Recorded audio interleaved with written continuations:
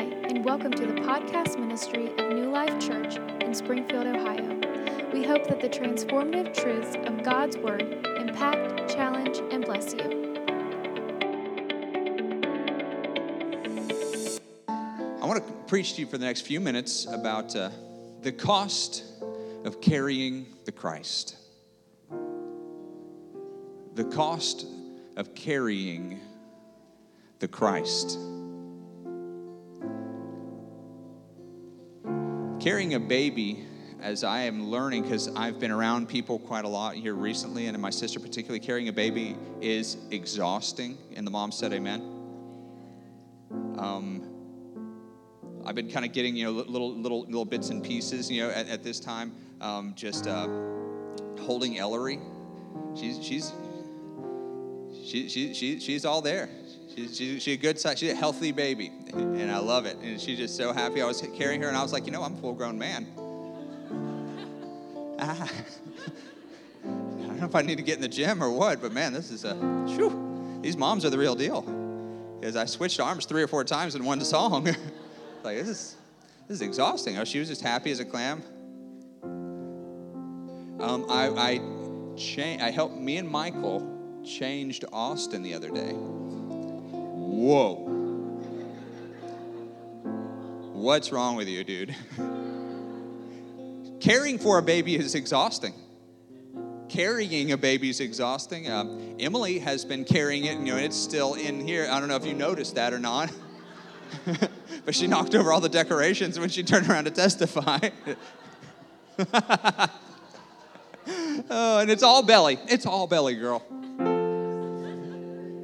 I'll pay for that afterwards if I don't rectify that. But oh boy, she's been sick. She's been just throwing up. I can't count the times that I have just held her hair like that, or just sickness. Been on the not insulin pump. You've been on the. All the nurses said it at the same time. I need one of you to say that. Zofran pump. Oh, it's exhausting sometimes, right? Having a baby, taking care of a baby is not a convenient thing. I'm going to read a passage of Scripture. Luke chapter 1. Now in the 6th month, the angel Gabriel was sent by God into the city of Galilee named Nazareth to a virgin betrothed to a man whose name was Joseph of the house of David. The virgin's name was Mary. And having come in, the angel said to her, "Rejoice, highly favored one. The Lord is with you. Blessed are you among women." But when she saw him, she was troubled at this saying and considered what manner of greeting this was. I love it when people are familiar enough with God to understand whenever God says rejoice, it's your lucky day. You're like, is it though? Is it though? Or is it like I have to go sacrifice Isaac on Mount Moriah, or am I going to have to, what's the deal? God's blessings take maturity to even really apprehend. And that's why he has to come to mature people. And that's why you see that operating in their lives. So blessed are you among women. And she was wise to him. And she said, she was troubled at the saying and considered what manner of greeting this was. The angel then said to her, "Do not be afraid, Mary, for you have found favor with God.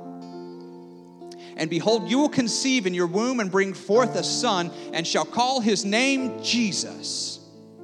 He will be great and will be called the Son of the Highest. And the Lord God will give him the throne of his father David, and he will reign over the house of Jacob forever, and of his kingdom there will be no end." Then Mary said to the angel, "How can this be? Since I do not know a man, I'm a virgin. How can these things be?" The angel answered and said to her, "The Holy Spirit will come upon you, and the power of the Highest will overshadow you. Therefore also that Holy One who is born will be called the Son of God." Because up until now, the Pharisees would have been right. Until this part of the revelation of the angel Gabriel. Up till this point, you said, okay, so a Messiah is going to be born. It's going to be great. And he's going to, it's going to be, a supernatural thing. He's going to lead his people. He's going to, establish the house of David, the kingship. It's going to be awesome. And then all of a sudden he said, he will be the Son of God. And she's like, ooh. Things just got a lot more serious in the narrative. The Holy One who is to be born will be called the Son of God. Now, indeed, Elizabeth, your relative, has also conceived a son in her old age. And this now, the 6th month for her, who was called barren. Amen. For with God, nothing will be impossible. Amen. He said it's going to happen because I said it's going to happen. Then Mary said, behold, the maidservant of the Lord. She submits herself to the will and to the plan of God. And she said, behold, the maidservant of the Lord. Let it be to me according to your word. And the angel departed from her. Let me read another passage of Scripture, a much shorter one. Now there stood by the cross of Jesus his mother and his mother's sister Mary, the wife of Clopas, and Mary Magdalene. When Jesus therefore saw his mother, the disciple whom he loved, standing by, he said to his mother, woman, behold your son. And he said to the disciple, son, behold your mother. From that hour, that disciple took her into his own home. Let's bow our heads. Heavenly Father, we thank you so much for the reading of your word today, that we can be together. Didn't have to be like this, and we've learned that this year. But I look out and I see these faces of people that I treasure, people, your people, my family, my brothers and sisters in Christ, and I say thank you for each and every one of them. But most importantly, thank you for your son. Because pandemic or not, problems or not, sickness or not, without you, there's no reason to come together anyway. And so we thank you for the sacrifice of your only son, and that he was born in a manger for us. In Jesus' name, amen. Carrying Jesus was inconvenient to this young woman. There's a cost of carrying Christ. I wonder what she was thinking.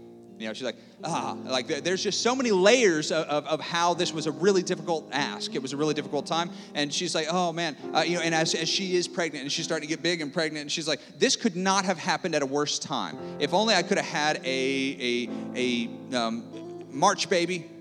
That would have been great. This is what I always wanted, as well as planning for. I wanted to have, a spring baby. I wanted to have something else, but not this, not the dead, of this time. And right in the middle of tax season, can't happen after we get the tax return. Had happened right before tax time, and we've got to go. And so she's sitting there, and they're counting the days. Like, okay, when was the last time? Okay, so, oh no, you're kidding me. It's like, well, can we go the next month? No, dude, this new Caesar Augustus, he passed the census and this tax. We got to go. So there we are, mile after mile, walking, big and pregnant. She's on a donkey, who is probably about as ruly as our sheep was. And Mary is feeling every bump in the road. Can you imagine, ladies? Are you kidding me? A donkey ride, 9 months pregnant. I had to take my wife to the hospital the other day, and my truck ride's nice. Oh, but every little thing bump the road. Constant, just like every single one. And so I started hitting them after a little while on purpose. But anyway, that's a different story. Like, get my money's worth here. So, can you imagine a donkey up and down unpaved Judean roads, just going up and down? It's not convenient for this woman to carry Christ and to have him at such a time as this, right? She's thinking, we're not ready. We're not ready. We don't even have our house together. We don't have, we don't have anything. We were supposed to get ready and married in like a year. Like, there's no stubble on the roof. Whatever. There's no mud on the walls. What are we going to do? Whatever they had, like everything's a mess. We're not ready for a baby. We're not ready to carry Jesus right now. We don't even have a place yet, maybe. There are a lot of things that Mary just couldn't do with Jesus in her. And it's not always convenient. There are things you cannot do with Jesus in you. And they're not always convenient. Now we all, we make mistakes, and there's grace for that, and it's a journey, right?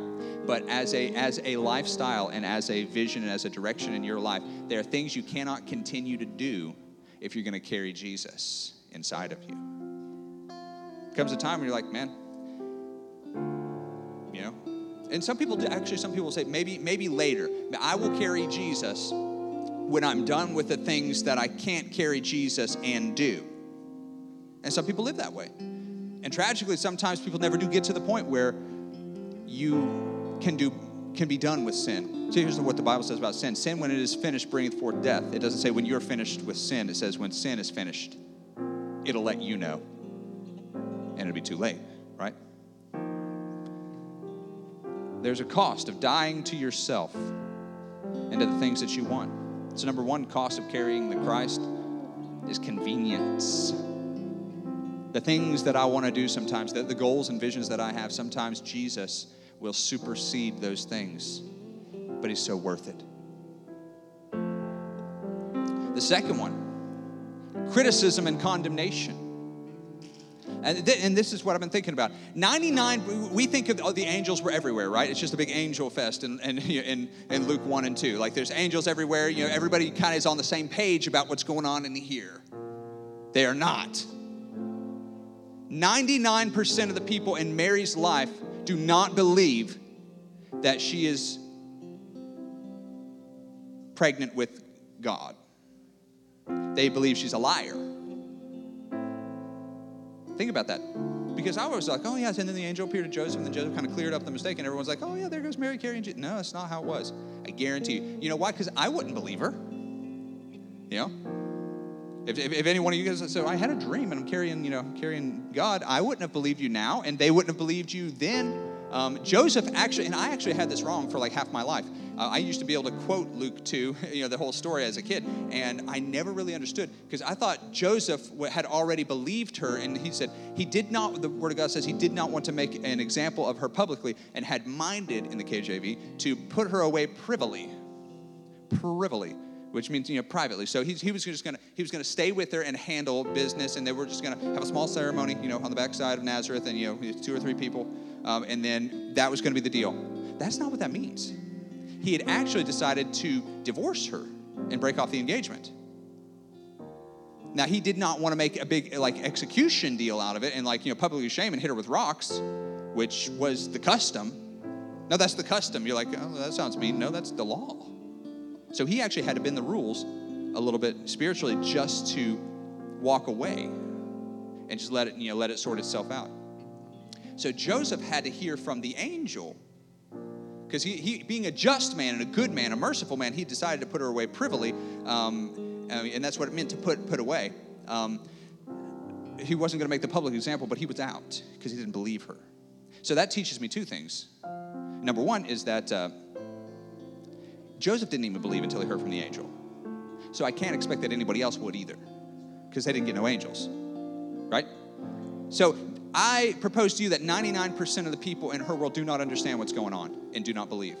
And she has to walk in criticism and shame and condemnation to everybody who's ever meant anything to her in her life. Her mom, her dad, everybody. Sometimes people are not going to understand what God is doing in you. Come on, somebody. Somebody say people are not going to understand where God is taking you and why he's doing it. But if you've heard from God and you're walking in agreement with the scripture, the revealed word of God, because ain't no word of God that disagrees with the written word of God, except for a false word. Okay, so for sure that if you've heard the word of God and it's been confirmed and it is in agreement with the word of God, that it doesn't matter what everyone else's opinions are. It doesn't matter what my family says, friends, work people, doesn't matter. You got to know, and you're knower, thus saith the Lord. And you got to operate out of that or you miss the blessing. Amen? Amen. So she's having to do that. And I thought it all got cleared up, but it didn't. So she is going there, shamed. She is living under the same shame. Check this out. I wonder if Mary went to the well at noontime in the heat.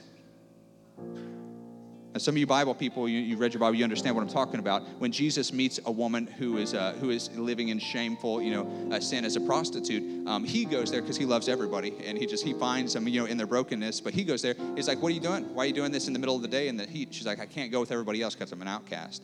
I wonder if Mary was having to haul baby Jesus up there pregnant in the heat of the day because what other people didn't understand about what God was doing in her life. There is a cost to following Jesus. There is a cost associated with serving Christ, with carrying Christ. You are going to be scorned by the world. Sometimes they might like some of our worship. Sometimes they might like some of the things that we do whenever we're doing something for the community, and they come into agreement with that. But your true identity as a Christian is despised by the world because you preach the gospel, an exclusive gospel. And in the end, sin and Christ can't coexist in the same space. That's why Jesus got nailed on a cross. That's why he said, "Take up your cross and follow me," because you're going to get, to some degree, in some way, shape, or form, crucified on it.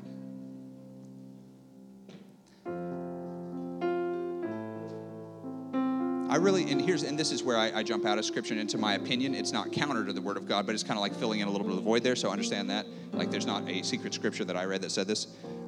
But this is just kind of how I see it, playing out.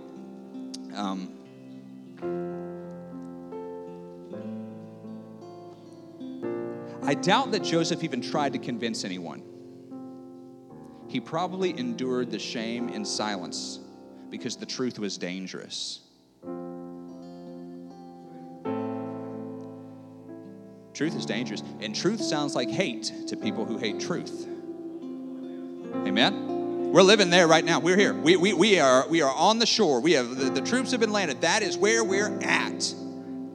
Truth will sound like hate to people who hate truth, and there's nothing you can do to sugarcoat it, so don't try. All you can do is come out of agreement with God or stay in it and then be called sometimes hateful, no matter how much you love, because truth sounds like hate to people who hate the truth.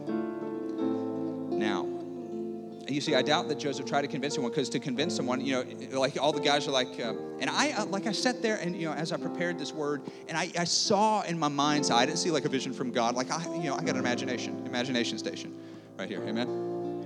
So, but I was playing this out in my mind, and so you're close enough. It's a dangerous thing. Stand up. White and black here. So he said, "You're Joseph," and then you're trying to convince me and say, "It's not what it looks like. Like, this child that she's carrying is going to be a boy. He's the Son of God, and I'm your boy." And I'm like, "You okay? Sure, okay, sure she is. Sure it is. Man, I'm sorry." You're like, no. It's a good thing. I know it is. Really shameful, but I'm trying to help my boy because he's been made a fool of. She's unfaithful. And I'll be like, I understand the whole thing that you're saying, but how about you just go a different direction? Because if she can't be faithful now, she's going to be faithful later. Like, you're starting off your marriage with somebody else's kid. It ain't too late, homie. Don't act like you wouldn't have said that. If it was your kid, if it was your bro, I'd be like, we don't have a real long track record with her. But it's like going on 3.5 months, and it's already starting to show. So let's not. And he's trying to convince. And I'm like, you got to be careful. Don't say that too loud, because what if the Pharisees hear you say something like that? If the Pharisees hear that, that's what they crucified Jesus for in the first place, right? So why are they not going to crucify the purveyor of that truth? The first one to declare it. They're going to slay, Mary and Joseph. Who knows, if he's preaching that kind of stuff. The reason Jesus got crucified, because the religious people, they didn't want to hear the good news of the gospel. So what shape does that put them? They end up having to flee to Egypt anyway. It is not convenient to carry Christ, my friends. If you carry Christ, it's going to come with condemnation and criticism, sometimes from the people that you love the most. And lastly, the third thing, because I do like threes, the cost of carrying the Christ is the cross. It is the cross. So I just want you to, let's get back into my Mary mode. What Mary had to go through in order to carry him. Now we leave the manger. We leave all the hateful looks and criticisms because people don't understand the work that God has done in her. Now we have to make all new friends in Egypt, and we're broke, we're destitute. Joseph's body probably gives out, trying to work and do everything in the world he can to provide, and so he dies early. And now she's widowed, and all this, it's not enough. There's one more thing. The last thing, Garrett absolutely knocked it out of the park. What an awesome word from God, and he set me up to declare the last part of what God has for me to declare to you today. Because your son, the sacrifice of family, that slaps different. Even for us in the natural, we can just comprehend a little bit, right? Yeah. I mean, there's been times when my dad, I'm sure, wanted to punt me, but in the end, it slaps different, doesn't it? To imagine sacrificing that. So Mary is thinking there. She's sitting there thinking, I remember when I held him in my arms the first time. I remember when the angel spoke. I remember whenever he got lost. And I thought, what have I done? I've lost God. What? How deep in hell am I going to go? If I lost God? What if I never see him again? He doesn't realize he's God. What's he going to do? He's got supernatural powers, and he's going to use them for good or evil. It's not evil. It's God. God is good, but what's it go? Oh, God. Where's he at? Joseph, we lost God. She's thinking this out. We lost God, and then we got him back. And then I remember the time whenever I stopped mothering him, because I'm a mom, and mother's going to mother. And so they brought all the stuff out there, like, oh man, what's going on? We're totally out of wine for the wedding feast. This is a nightmare. This is terrible. What are we going to do? And so Mary, she comes in and she's like, Jesus, do the thing. And he steps outside of that and says, it's my thing. It's not your thing to leverage. It's not really your role is kind of done in this. And she says, okay. It's a weird mom-son moment where she steps out of authoritative biblical authority in his life, and then he stands as who he is, which is the Son of God. And the miracles that come forth, the direction he's going to choose, she's no longer mothering. And she's like, man, that was a hard moment, but it was one of the best moments, because I looked at him, I was like, you are God. And I'm so grateful that I got to hold you, and I got to walk with you, and I got to see your first steps, but you're God, and I'm not, and I bow at your feet. And she said, that was a weird moment for a second. Like, everybody was like, it was a weird moment in the room, but then it was the best moment because I realized that you were God. And I stepped outside of that, and I realized that from that moment forward, you were going to carry us, and I was done carrying you. And so she's sitting there thinking all these moments, these awesome moments, the things that I've seen, the things that he's done, the role I get to play. And then she looks up. And she sees nailed to a wooden cross, bleeding so grotesquely that you can't even hardly see the baby that he was. Almost indiscernible. They've jerked out his beard. They've slapped him in the face. They've spit on him. They've stripped him mostly naked. And she tried to walk up there and then cover him up a little bit. But with a spear, they said, get back. She wants to go to him. But she can't. The hardest moment, what kind? Mothers, fathers, friends, people in the house. How hard is it to see the most beloved part of your life and not be able to help in their hardest times? But you just have to trust God. That is going to come, and you're going to have to learn how to trust God, because they're going to step outside of your authority. You better have packed their lunch with God, with faithfulness to the house of God. You better have taught them that God's house was more important than any other house. You better have taught them that whenever they need and they're in desperate need, it is not the doctor who is the one that the buck stops with. It is God. He's there in the midnight hour. That we trust him before anything else. And when everybody walks out, he'll still be there. You got to pack them with that kind of stuff. And it has to be real. Amen? Because there'll be a time when you see them on that proverbial cross and you cannot take them off of it because it's no longer in your power. But God will be there in the midst. All you will be able to do for them is what you've already done. Let me tell you, parents, let me preach on you a second. I know I'm taking a long time. It's all right. The fork in the road always comes earlier than you were planning. In every area of their life, you must be ready now. Jeremy, you walked through so much stuff, and you've showed them in difficult times. Shannon, you showed them in different times. But they need to see that now. You can't wait until all the hard stuff's over before you are who you're supposed to be. And you are, and I bless you for it.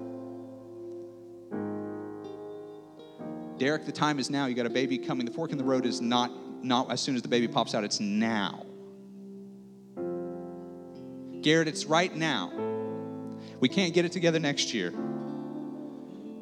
We can't work on those 2 or 3 things that I need to work on next year. Josh, you can't work on it next year. The fork in the road always comes before you're expecting it, before you want it to come. It's now. The only thing that she could do, the only hug she could give him, the only embrace, the only love that she could pour out on him was what she had already done. And that comes always sooner than you think it will. Amen?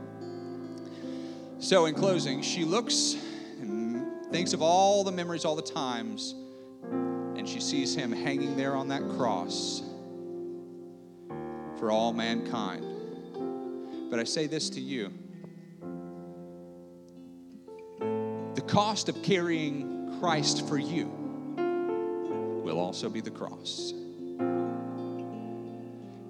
For did he not say, take up your cross and follow me? And it's not the one that hangs from your neck, it's the one that you hang from that counts. Amen? There's a cost.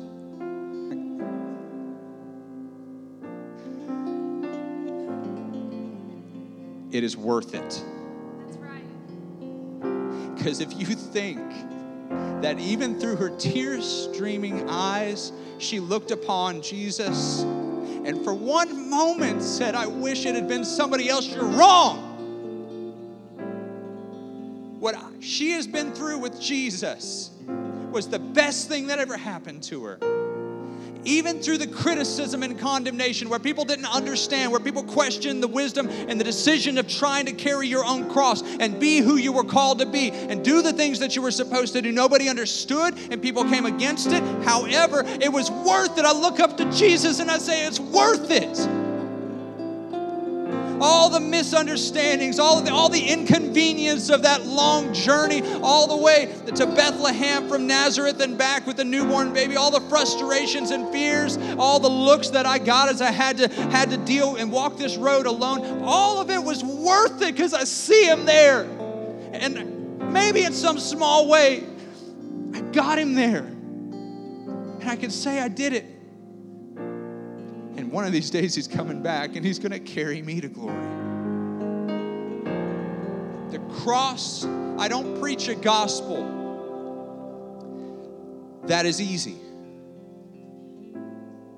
I do not preach a gospel that is compatible with what is popular in this world today. I do not preach a gospel that is in agreement with the world's systems. There's a cross to carry. And it's not just figurative speech. It's real today as it was. And we're so blessed we can come together and have church. But there's a cost, and there may be more cost coming as I look around this world. He is worthy. The cost to carry Christ. I have decided in my home, I've decided in my life, in my heart, it is worth the cost to have Christ inside me. Amen.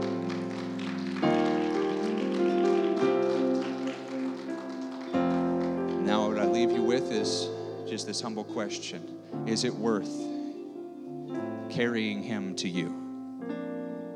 There will be times when that baby kicks and you don't want him to kick. And I'm doing wrong and I'm going in the wrong direction and that thing will kick.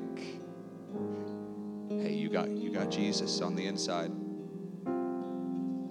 There will be times of sacrifice, times of hardship. Amen. But he is worthy.